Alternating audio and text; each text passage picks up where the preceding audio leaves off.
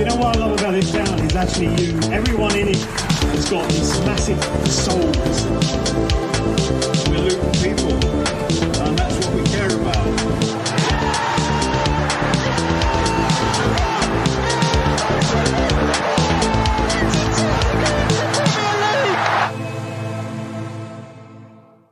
Hello everyone, welcome along to another episode of the Luton Town Supporters Trust podcast, the longest running Luton Town podcast, and the only one that's gone from League 2 to the Premier League, and we will be discussing that very division on this episode of the podcast as we look ahead to Luton Town versus Burnley at Kenilworth Road on Tuesday night, 7:30 kickoff for those of you who are unsure, 7:30, not 7:45 or 8 o'clock like we've had before. I'm Kev, your regular host. Once again, we're recording at the Hightown Club, so if you do get any background noise, there is some entertainment on downstairs, but we're doing everything we can to dampen all of that out. Joining me to preview this Burnley game, the Lutonian journalist James Cunliffe and town fan Dan Barrett Davis. Gents, how are we? Feeling good. Yep, looking forward to this one. Massive game. Yeah, huge. It is, absolutely. Look forward to it. James, I'll start with you then. Big game, as you just said. Is it not quite as big now that we've beaten Everton, or is it bigger because we've beaten Everton and we can really put some distance between ourselves and them? It's big in the sense of they're one of the teams we're going to have to beat, but because of that result against Everton, I think it's a must-win for Burnley, and it's just a must-not-lose for Luton, because there's already a bit of daylight there. So it's a good position to be in. And considering the two games last season against Burnley, yeah, they ran away with the league, but they didn't run away with it against Luton, and I'm still scratching my head at how they won that game at Kenilworth Road, to be honest, because they got absolutely battered. And then at their place, in the midst of a really indifferent poor start to the season under Nathan Jones, went there and got a draw. So they didn't have it all their own way against Luton. So yeah, I think Luton have got their tails up, and it's going to be a good night. As the Black Eyed Peas would say. Yeah, absolutely. Made the musical tasteful. It's not just you that does music, James. I can do it as well. Dan, from 10 years ago. Oh, listen, music's longer than that, I think. Music's music, fellas. The other reason There's a headline. The other reason why it's a big game, Dan, is because, I mean, obviously it's our game in hand. It's the game that we had postponed from the second game of the season. Should have been the first home game of the season. Mm-hmm. But at the time of recording, we're recording this before the Fulham v Chelsea game. Obviously, we're recording this ahead of that Monday Night Football. At the time of recording, we can go level on points with Brentford, who are in 13th. That might not be the case, obviously, at the time of Chelsea have beaten Fulham. But that kind of feels like significant, because I think we've said all season long that there's a 7 or 8 team league that's going to play out at the bottom of the table. So if you get yourself level with 13th, you're basically level with second, if you like, in that sort of team, in that sort of league, sorry. Nice position to be in, and what it would also do is, were we to win the game, it would just give us a free crack at Tottenham on Saturday. Yeah, I'd say so. Yeah, what you want to do is build up a good run of results, and having beaten Everton Saturday, playing Burnley at home is an ideal opportunity to do just that.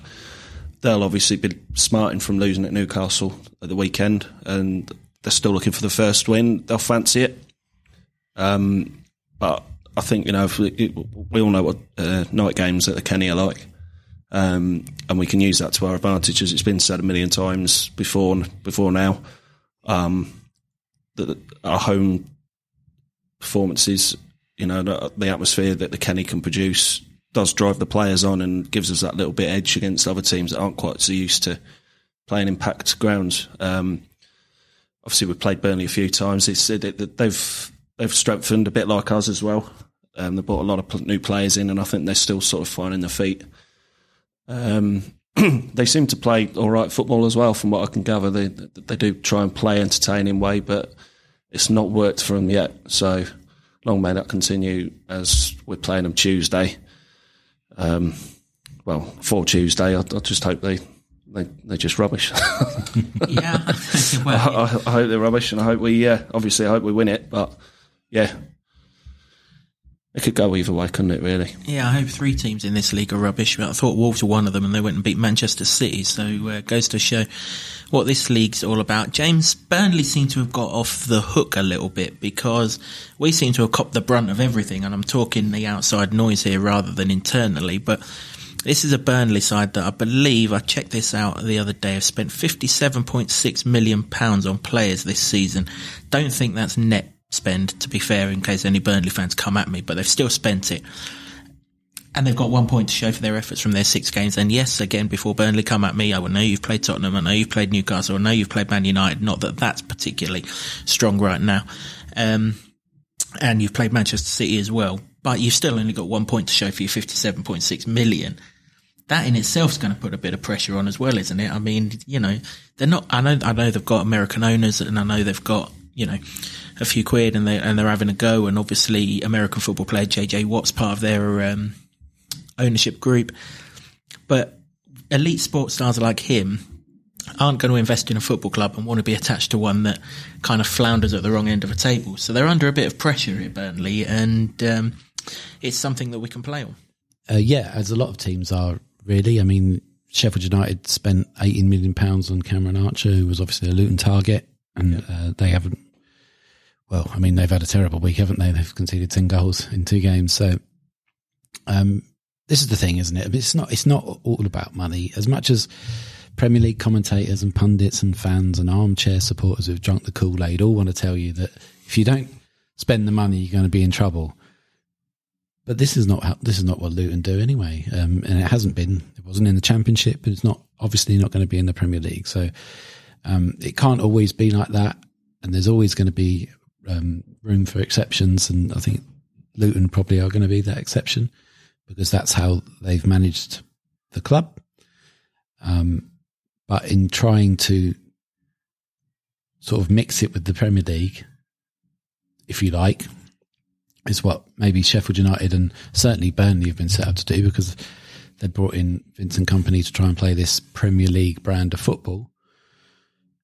Then maybe that sees them come unstuck. I mean, at the minute it's early days, obviously, but that's kind of proving true.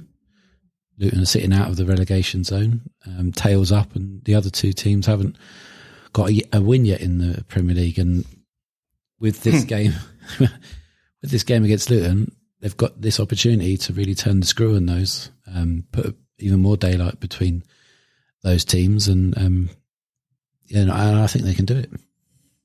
Yeah, I'm kind of glad that you mentioned Vincent Kompany and the style of football, because obviously in the Championship last season, far too good for most teams, weren't it? Like you say, not necessarily too good for Luton, to be fair. They drew 1-1 at their place. Beat us 1-0 with a penalty at our place. It wasn't like they battered us in any game. I mean, I know but Burnley fans are going to go, but we beat you and drew against you. So results matter. The results obviously got them there, but there's nothing to be scared of against Burnley, I think. Yeah, exactly. It was too good for the Championship, but I won't repeat who it was who told me this because that would be unfair. But I've spoken to a couple of people within our camp, and they were quite comfortable that we might finish above Burnley this season, purely because of that style of football. In terms of they play a Premier League style of football, but 10 or 12 teams in the Premier League play that style of football and they play it better. And they referenced last season in the FA Cup.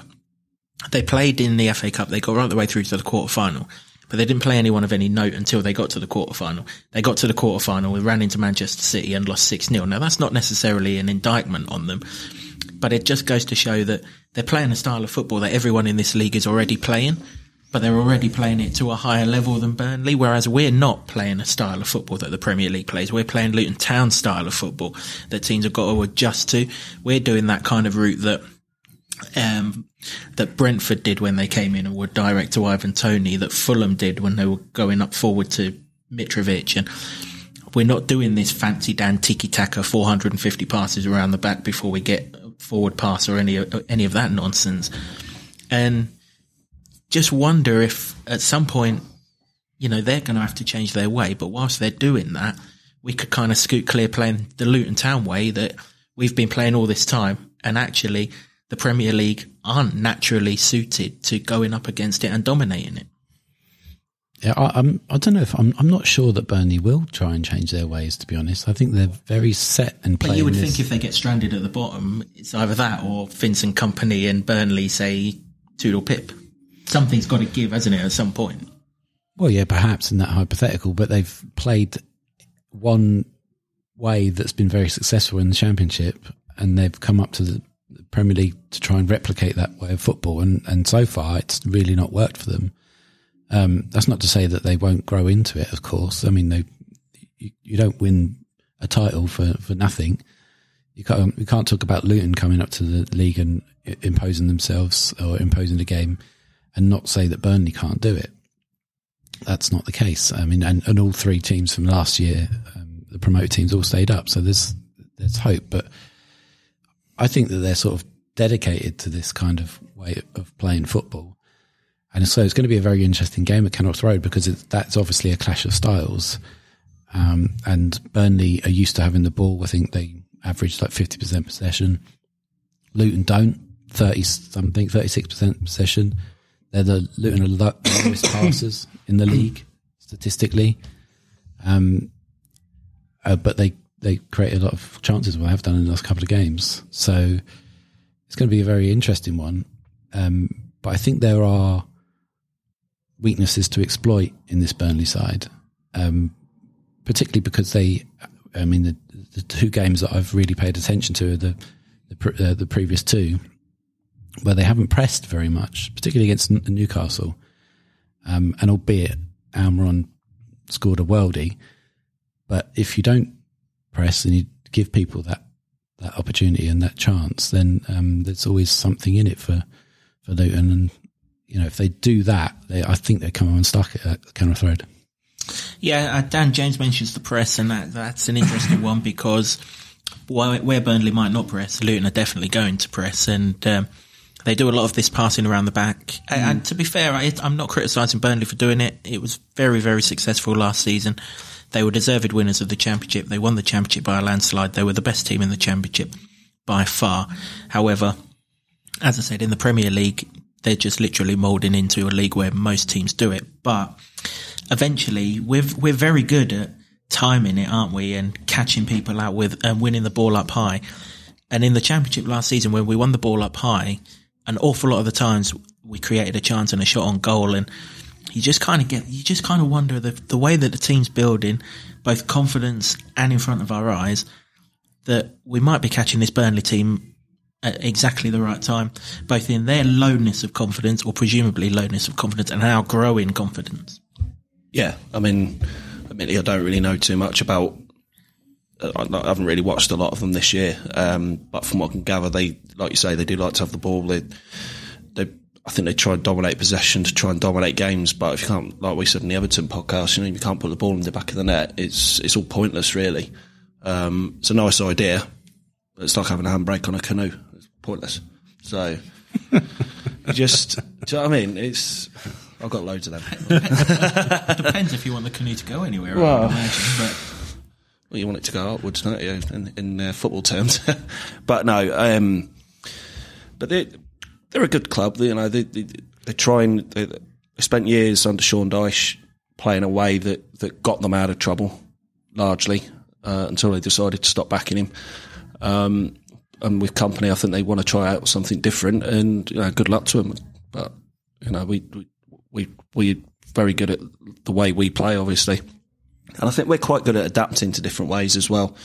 Like if we need to press more, we'll press. If we feel like we don't necessarily need to, then we can just save that little bit of energy until, we can force them into an error that they don't need to make. And, I think we're quite good at adapting to certain situations as well. And perhaps they've been a bit guilty of not doing that. But like you said, they have played some of the bigger teams this year as well, and obviously got tanked by Spurs and whatnot. So I think their long-term plan is to stay in the Premier League, and they're certainly spending the money to try and do that if, that's the way you want to do things, and good luck to them. But, I just feel more confident with the fact that we're at home. We've just got a win as well. We've got that first knock off the back. We've started to settle in nicely, a little bit quicker than what they have. And they'll see it as a game they can win. But and that's what makes it interesting, because I think both teams see it as a game they can win.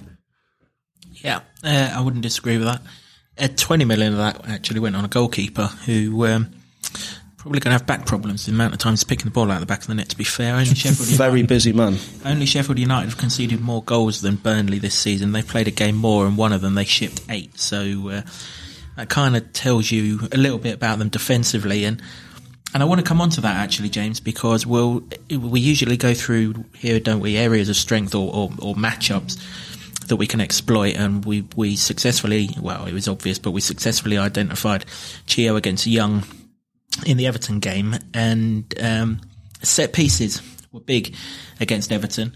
Obviously, both of the Luton goals came from set pieces, and Burnley have conceded 3 goals from set pieces already this season.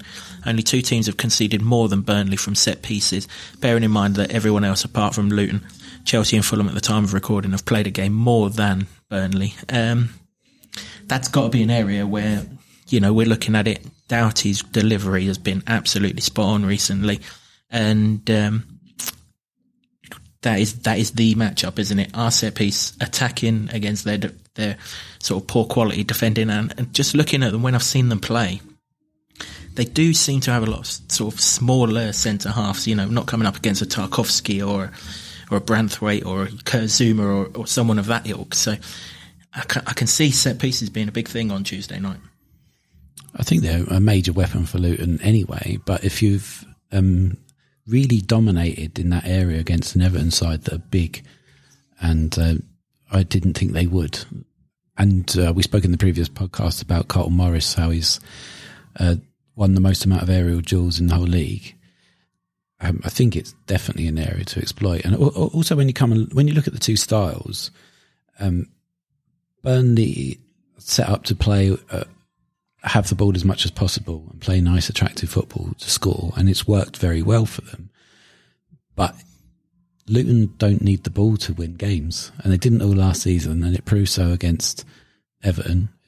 And when you got that in your locker, there's no need to feel downhearted if the other team has got the ball, which perhaps Burnley will. And I think they had the lion's share of the ball last time at Kenilworth Road in the Championship, so there's no reason to suggest that they wouldn't have it this time. But that's not a worry for Luton.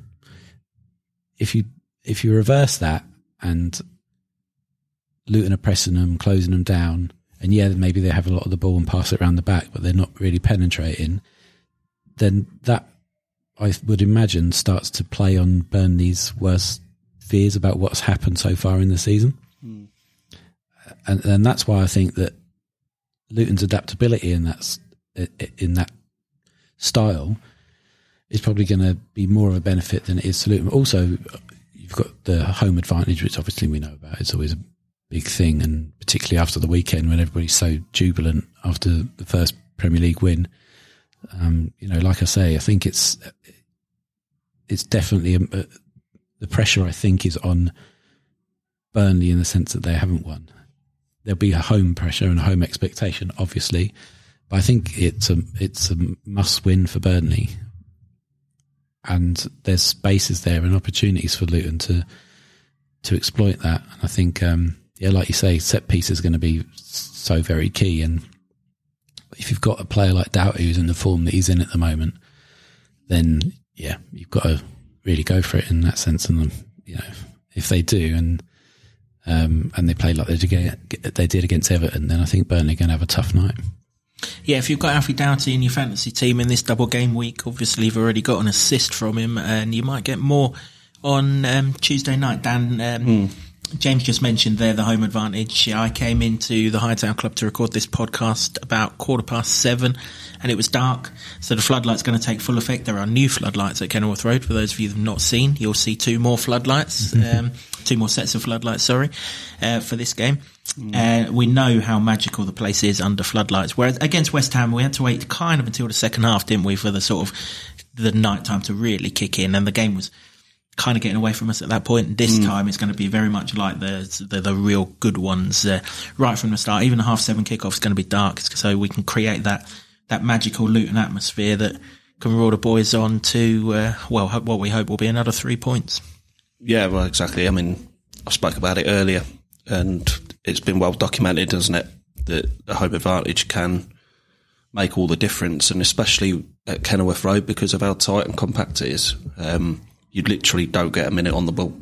You've got to use the ball well, you've got to move it around, you've got to keep doing that, and you've got to maintain it for 90 minutes. But like we said, Burnley will look to dictate a lot of the play, and I can see it going a similar way to the Everton game, where we had to withstand a lot of early pressure, but I think it might be more to do with them just having the ball and passing it around and trying to wear us down, which is what I meant earlier about we don't need to press all the time. Sometimes we just go, well, yeah, have it, do nothing with it for 20 minutes, and then we'll pop a chance. We'll create a chance, we'll force you into an error and make a opportunity. I think that's pretty much how it'll go, to be honest. I think if we can take those chances, we win the game. If we don't, then one of their opportunities will fly in, and that's that. But yeah, the Kenilworth Road, we all know what it's like. You know, many Burnley fans watching this, I'm sure, will have been to Kenilworth Road over the years as well, and seen what it's like and how intimidating it can be and whatnot. And what we really have to make it. You know, we say it every week. We say it all the time. Rob Edwards says it all the time. We have to use it to our advantage. We can't stress that enough. We do, and I'm sure we will do. When you look at Burnley statistics, they're a bloody hard side to get a read on, apart from the amount of possession that they have. And it kind of goes back to what I was saying earlier in this podcast, that everything they do, teams in this league, an awful lot of teams in this league just do it better. But the one statistic that I thought was interesting, apart from the set pieces one that we've just spoken about, James, 38% of their shots come from outside the box. So they obviously seem to have trouble getting into the opposition box with all this passing. Kind of suggests that they've got a lack of sort of, if not creativity in forward areas, a lack of potency in that forward area. 38%, I mean, if we round it up to 40%, that's 2 in every 5 shots they have from outside the box. Just to put that into perspective, only Fulham at 43%, Notts Forest at 41%, and Bournemouth at 39%, according to the uscore.com statistics, are higher. So an awful lot of shots from outside the box. So first of all, that sounds like a good thing in terms of the fact that they might lack that clinical edge, if you like, and obviously 4 goals for the season, lowest scorers in the league, even lower than us, would suggest that.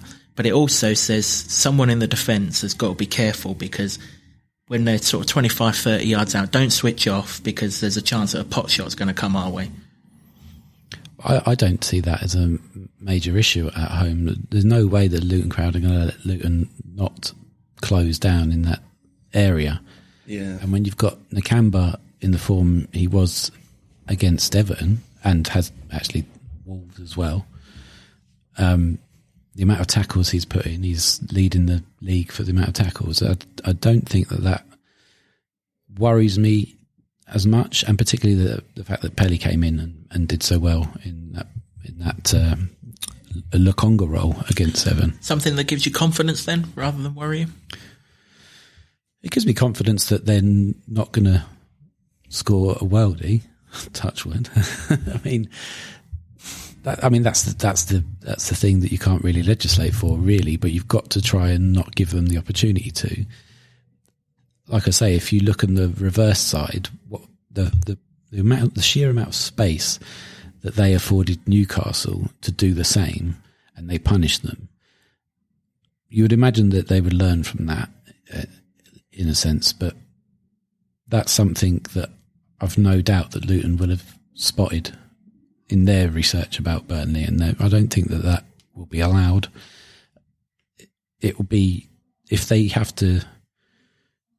See, I don't remember Burnley having a great amount of chances the last time at Kenilworth Road, which is why everybody was shocked at the defeat, but everybody recognised the performance. So from my memory, I think I even wrote about this, that there was a standing ovation from Kenilworth Road crowd. You don't usually get that from a defeat.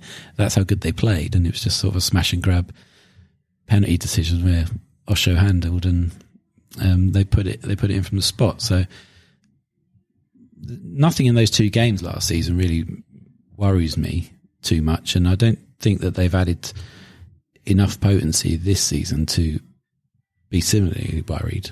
I just think that they will probably have a lot of the ball. It's just about what Luton allow them to do with it. Because statistics can tell you anything. I mean, if they have like sort of average of 50% possession, but if they're knocking it around the back, I mean, we saw West Ham do that. And Fulham, yeah. Yeah, so, it's just about the areas of the pitch that they're having that possession. And at the minute, 4 goals this season doesn't suggest that they've added too much potency. Yep, 4 goals this season for Burnley, 2 of which came in a 5-2 defeat against Tottenham, so they weren't much use to them either. So that certainly bodes well. Let's talk about some potential threats from Burnley. I mean, we usually look to all of the attacking threats, Dan, and they'll have Lyle Foster back. I keep on thinking he's called Lyle Taylor. I don't know why I've got him in my head. Got confused when I was watching him the other week. Yeah, Lyle Foster, South African international. He's back from suspension. If you did watch the Burnley game that was on telly on the Monday Night Football against Notts Forest, he's the bloke who got sent off in the last minute for elbowing one of the Forest defenders who, like every defender in this league, goes down like a sack of shit. But he did. He's back from a 3-game ban. But the times that I've seen him, and I think he did actually score in that Tottenham game, if memory serves me right. The very fact that we're confusing him with Lyle Taylor would suggest that he's not a household name, and he's their main striker, isn't he? But know, if that's your main striker, you kind of feel okay as a Luton fan, really. I'd be cautious about that because he's coming in. Presumably he's a new signing. He's coming in. I'm not sure. I think he was there last season. I can't remember. I think it's just one of those. You're stepping up a league and you're still trying to bed in a little bit. We said it in the last one about some of our players taking their time to settle in and get to grips with what we're facing now. I think he probably falls into that category. I mean, he's scored a couple of goals in all competitions already this season. Apart from elbowing people, he hasn't. He's had three games where he's missed, but I mean, I'd still be wary. I don't think they based a lot of their play on getting it to him so much, which is probably reflective of the results. So yeah, I mean, I'll always be cautious about saying whether he's going to cause us problems or not. I think he will, but whether they'll be as problematic as Morris is to most centre halves, that's the beauty of it. We just don't know. I suppose it's statistically a good idea because of what the stats that Morris is putting up, and the fact that we've seen with our own eyes that he's sort of grown into this league, particularly in the last 2 games. Yeah. And if you think about how long that's taken, well, it's not really long, but it took a handful of games. If Foster's been out for 3, then he's sort of lost the flow of how they play or getting into the swing of it. So maybe some of his teammates would be ahead of him and he's not quite up to speed. And if that's the case, brilliant. Play him, start him. But there are those sorts of things to look at, whereas Morris has virtually played. Well, he didn't play every minute because he came off against Everton. But he played the bulk of the minutes for Luton, and he had a tough start because he didn't have a sniff for 3 games. But now he's really looking a threat. Yeah, he is. Yeah, he signed in January. Foster again. I was going to call him Taylor. I don't know what I've got on Lyle Taylor. That elbow's interesting because I've just got this feeling that Tom Lockyer is going to be chirping in his ear. Because you know what Tom's like, and then he could hit the deck and come up and go, "Look at my eye ring." He could do. If he's elbowing someone against Forest, Tom's quite capable of getting a reaction out of someone, isn't he? And that would be interesting if he does that. James, the kind of player that everyone seems to rave about when it comes to Burnley is the youngster, the Italian player who's shone at one of the age group World Cups, Luca Colioscio, winger. Does seem to be quite exciting actually in the times that I've seen Burnley this season. But obviously Raw being a youngster, and I think he predominantly operates on the left-hand side. So that's no bad thing. If he's got a bit of pace, he'll do well to outpace, Kabore. I suppose you could say on the other side, if he operates on the right hand side, he'll do well to outpace Chio. In fact, he won't outpace Chio, will he? Statistics prove that. But he's just someone that we need to keep an eye on. Yeah, anyone with a bit of pace, obviously, if they can counter, then that will be of benefit to them. But I don't think that's their game, is it, countering? They want to try and dominate possession. It's all very nice wanting to do that, but you've got to have the personnel to be able to do it. And so far they haven't. Let's hope they don't start against Luton to figure it out. But I would fancy Luton's wide players to keep anyone quiet at the moment. They're really on top form. Yeah, they are. That does seem like a favourable matchup for us, actually. And Dan, just alluding to what I said earlier about the amount of shots that they have from outside the box, I guess Josh Brownhill would be another potential threat. He scored the goal up there. If it wasn't from outside the box, it was on the very edge of the box. So warning signs from last season with regards to him. He's been there a while, done the Premier League before, and would be a threat you fancy.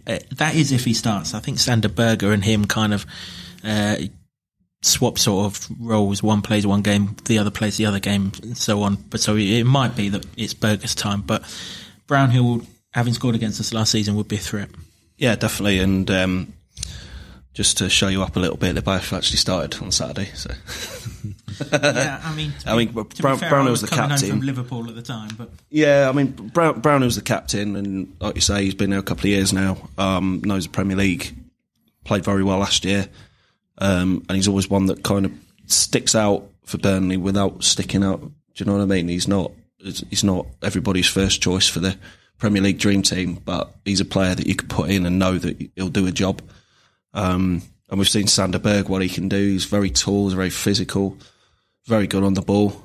That'll be a big matchup for Marvellous, and I'd assume it'd be Pelly starting as well. So yeah, I think the midfield battle's going to be good. They from what I can gather, they look like they like to pat the middle and get the ball into them areas as well. So yeah, it'll be really interesting, and the midfield's going to have to stay really switched on, I think, because they can hurt you if you allow them to. Yep, they can do. That's the kind of threats that we think Burnley are going to throw at us. Interestingly, Josh Cullen, the other midfielder at Burnley, is a international teammate of Chio, so you'd like to think he's got the lowdown on him. Let's talk about the Luton team. James, we are recording this podcast before Rob gives his press conference, but we will, of course, include the audio from that shortly, so he may well have answered this question by the time you listen to this. But I think we're working on the assumption that Reece Burke's a touch and go, given that he went off with a groin injury. They don't tend to wrap up in 3 days, do they? So are we looking at Mads to come in for him, or are we looking for Mengi to come in for him? I think we're fine with Tom, aren't we? They'll get the swelling down on his eye in the 3 days, so we're assuming he'll start. But are you a Mads or Mengi for Burke, assuming that we do need to make that change? I mean, either could play, but I'm just quite fond of Mads at the moment, and I think not fond enough to bring the old Danish stroke Southampton. Well, I got pelters from it last time because everybody thought I was wearing a Southampton shirt. I didn't even know Southampton had robbed that shirt's design. I mean, it was the greatest international shirts of all time, and they somehow made it worse. That's Southampton for you. But make a lot of things worse than they, don't they, Southampton? Careful about making enemies of people, James. Oh, well, it's only Southampton, isn't it? But mind the gap, boys. But yeah, I think he's on the way to being a fan favourite anyway. But he's got a goal at Kenilworth Road. So there's that. The only one in open play. Well, he would certainly be the threat from set pieces as well, wouldn't he? I mean, Mengi, to be fair to him, still a threat himself, but I mean, Mads, as like you just said, he's proven to be exactly that, and he scored a goal from a cross. So yeah, exactly, and he's played more minutes as well than Mengi. I think that might be a thing, and he obviously came on first for when Burke went off, so that suggests he's maybe slightly ahead of it. That's not to say that Mengi's not performed admirably in his 2 appearances, which I think it's safe to say he has, isn't he? And we featured him in the previous podcast. So there's just there's in the one position or the one area that Luton have a lot of strength in is the centre backs, and it's, I don't fear, in the same vein I didn't fear last year, that if one player is injured, had 2 or 3 sometimes injured last season, and whoever came in did an absolutely wonderful job, and it seems that way again. They're cutting down the amount of silly mistakes they've made in the last couple of games. That's gone, and long may that continue.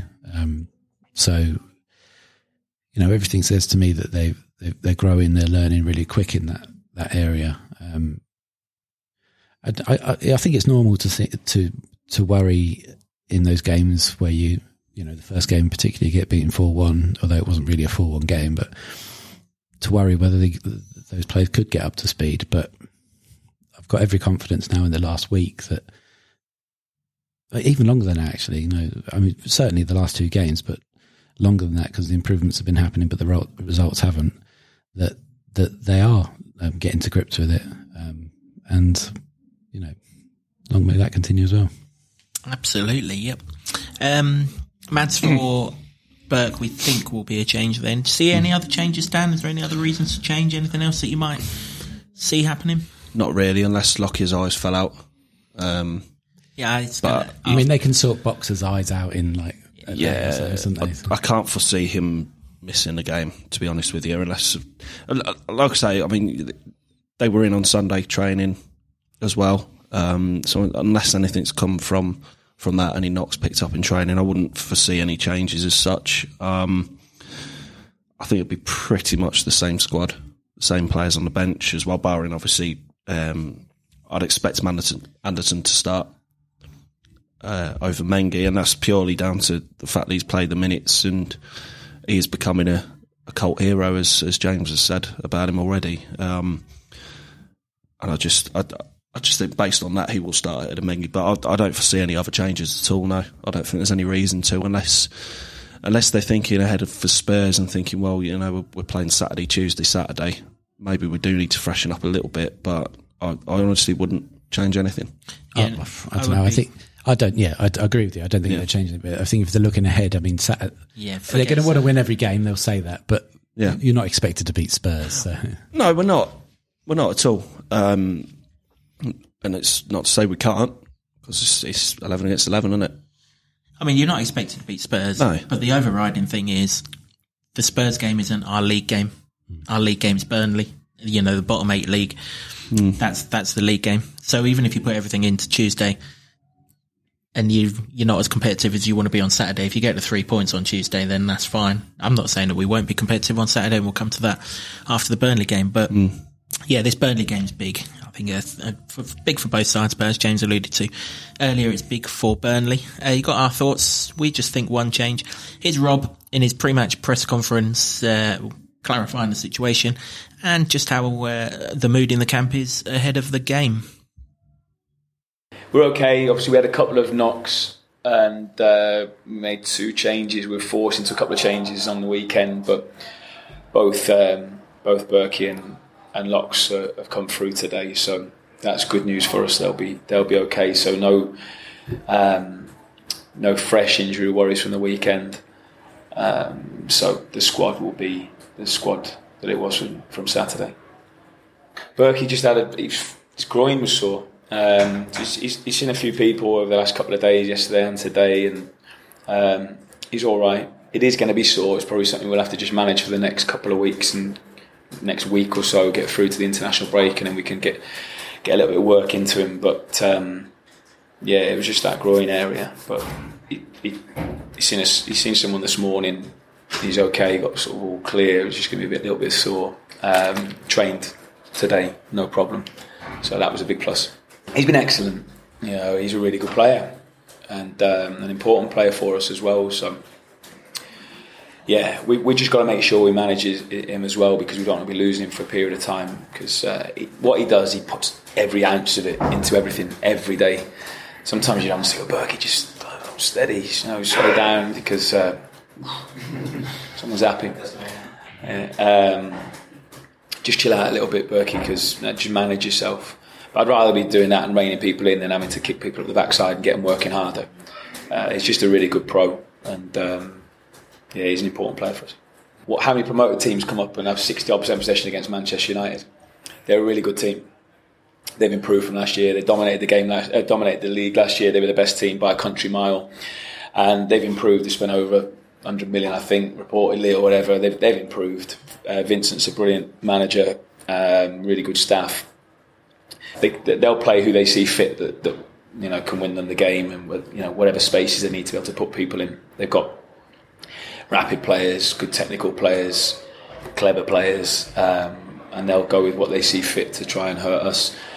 We've probably had to adapt and change a little bit more. That's been done quite quickly, quite recently, really. Last year, the way we played and the way we were able to churn the wins out, we were able to sort of keep things quite similar and go again, lads, go again, go again. We were one of the stronger teams in the Championship, so probably didn't have to change so much. This time, we probably have to adapt a little bit more. Every game gives us something different tactically to think about. We're clearly not one of the stronger teams this year in the Premier League, so we have to think a lot differently. And for every game, we're going to have to change and have a different game plan. Yep, that's the thoughts of Rob Edwards. And, our final thoughts then. James, what are you looking for? Very much the same against Wolves. Get out fast, preferably get in front, which we were so unlucky not to do, but which we did do at Everton. Get that crowd behind us. And you kind of think the way Burnley are going, if they do concede the first goal, they might, if not crumble, the night might be maybe a little bit more comfortable than what they have been so far. I think it's probably still too early for me in the season to suggest a massive cricket score. No, I'm not suggesting that, but I'm suggesting if you get the first goal, you're kind of comfortable that we will go on and win the game. Yeah, definitely that. I think you highlighted in one of the previous podcasts, there's not a lot of real comebacks in this league, are there? I mean, it might be a draw comeback, but a lot of teams that turn around after the first goal. I mean, it's always said in football, isn't it, that's most important, but... Well, I mean, if Man City can't do it against Wolves, then you know it's a trend that's not getting bucked very quickly. Well, yeah, exactly. So I think a fast start is just what everybody wants to see at Kenilworth Road, and if they can impose that on Burnley, more the better. I get the feeling that they'll have more about them than Wolves did in that first 25 minutes. They'll do well not to, won't they? Let's be fair.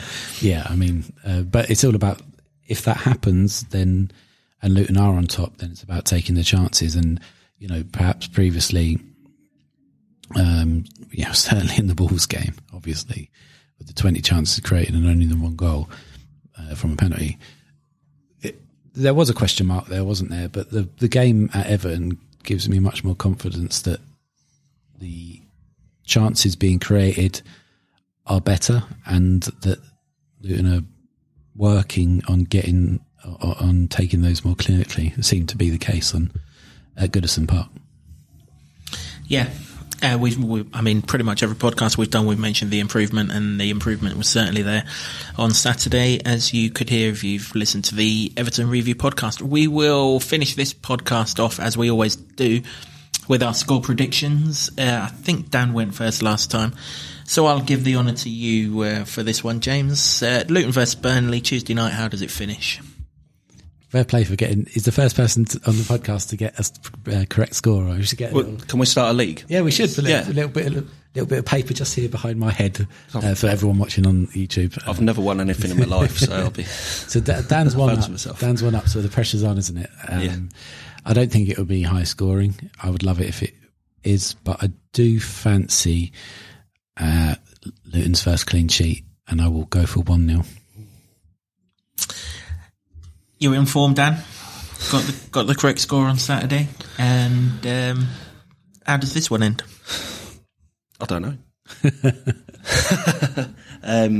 No, I think I'm going to stick with what I said on Saturday. I'm going 2-1 Luton.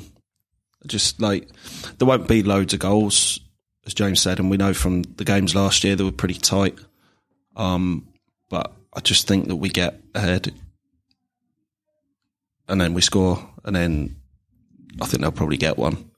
But yeah, I just think we've got enough about us to beat them at home. With everything packed our way, it's a great opportunity to build on Saturday and take that into Spurs on Saturday. I think we win 2-1. 1-0 for James, 2-1 for Dan, and I'm splitting the two. 2-0 for Luton in this game. Brave. Regular score at Kenilworth Road for wins in recent times. Obviously 2-0 against Watford, 2-0 against Sunderland. And you went 2-0 last time, wasn't it? Was that your score? 2-0. I know I went 1-0 at Everton, thank you. No, Wolves, the home game. Yeah, but that was Wolves, wasn't it? And it's my score until we get it. Then I'll change. Okay. It's my theory then. Yeah. So you're going for the same as well? I've gone for the same as what I went for at Everton because it's worked. I mean, this negates the whole format point, lads, if you're just going to choose the same score every time. Well, I'm not doing the same score every time. I literally just said I did 1-0 for Everton, and I was mightily delighted that half an hour into the game, it was up in smoke, and that was me done and dusted. And having picked 2-0, I will be mightily delighted if Luton have gone past that after half an hour of this game as well. So if it's not 2-1 on Tuesday, I'll change it for the next one. And for the record, I was a bit peed off that Everton scored. No, you weren't. And put mine. Well, no, I mean, you take the win, but the fact my prediction was spot on, I'm happy with. But I'd have preferred 2-0 and VAR. I'm surprised it's taken this long for you to even mention this, that you got it right. I'd have been celebrating that. I'm a very modest person. I thought never too high, never too low. I thought someone in the Luton end went delirious when Everton scored the other day, and I just remembered who and why it was. I didn't have money on it, so otherwise I would have been. Should have done. That is it for this episode of the podcast. Our thanks to the Hightown Club for putting us up. Our thanks also to Liam Smith for all the images that went over the Rob Edwards press conference. We are unable to broadcast the press conferences in person, just the audio. So, damn Premier League broadcast rights. Thanks very much to Liam for providing us with those. Thanks to Sean Grant and the Wolfgang for our intro music. And thanks also to Ed Smith. Going around one. Thanks also to Ed Smith Creative for our images and everything that you see on our set.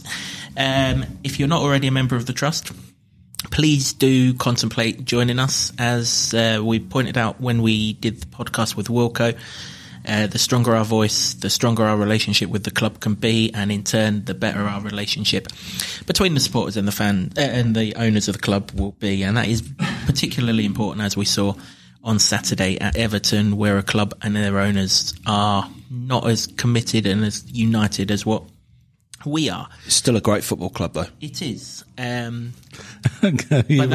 You're rowing back on this, aren't you, after the pelters you got from... I like Everton. Yeah. You did say that, to be fair. I don't know why I got pelters for that. Yeah, they weren't focused on that bit, were they? To be fair, after they let us win on Saturday, I also like Everton. After they let us win. Oh. But I didn't have a problem with them beforehand. I never have. The link, anyway, getting back on track. Yeah, the link to the how to join the Trust is found wherever it is that you've consumed this podcast. If you can't see the link, www.lutontownsporterstrust.com, and you'll find all of the information on there. £10 for adults, £5 for concessions, and there is the option of a lifetime membership for £100. As I say, hit that website link. All the details are on there. But until the next time, which we will be back to review what we hope will be a Luton win over Burnley. Thanks very much for watching or listening, and come on, you Hatters. Can you believe it? We are Premier League! Yes! I love this town. I love this town. I love this town. You know what I love about this town is actually you. Everyone in it has got these massive souls. We're Luton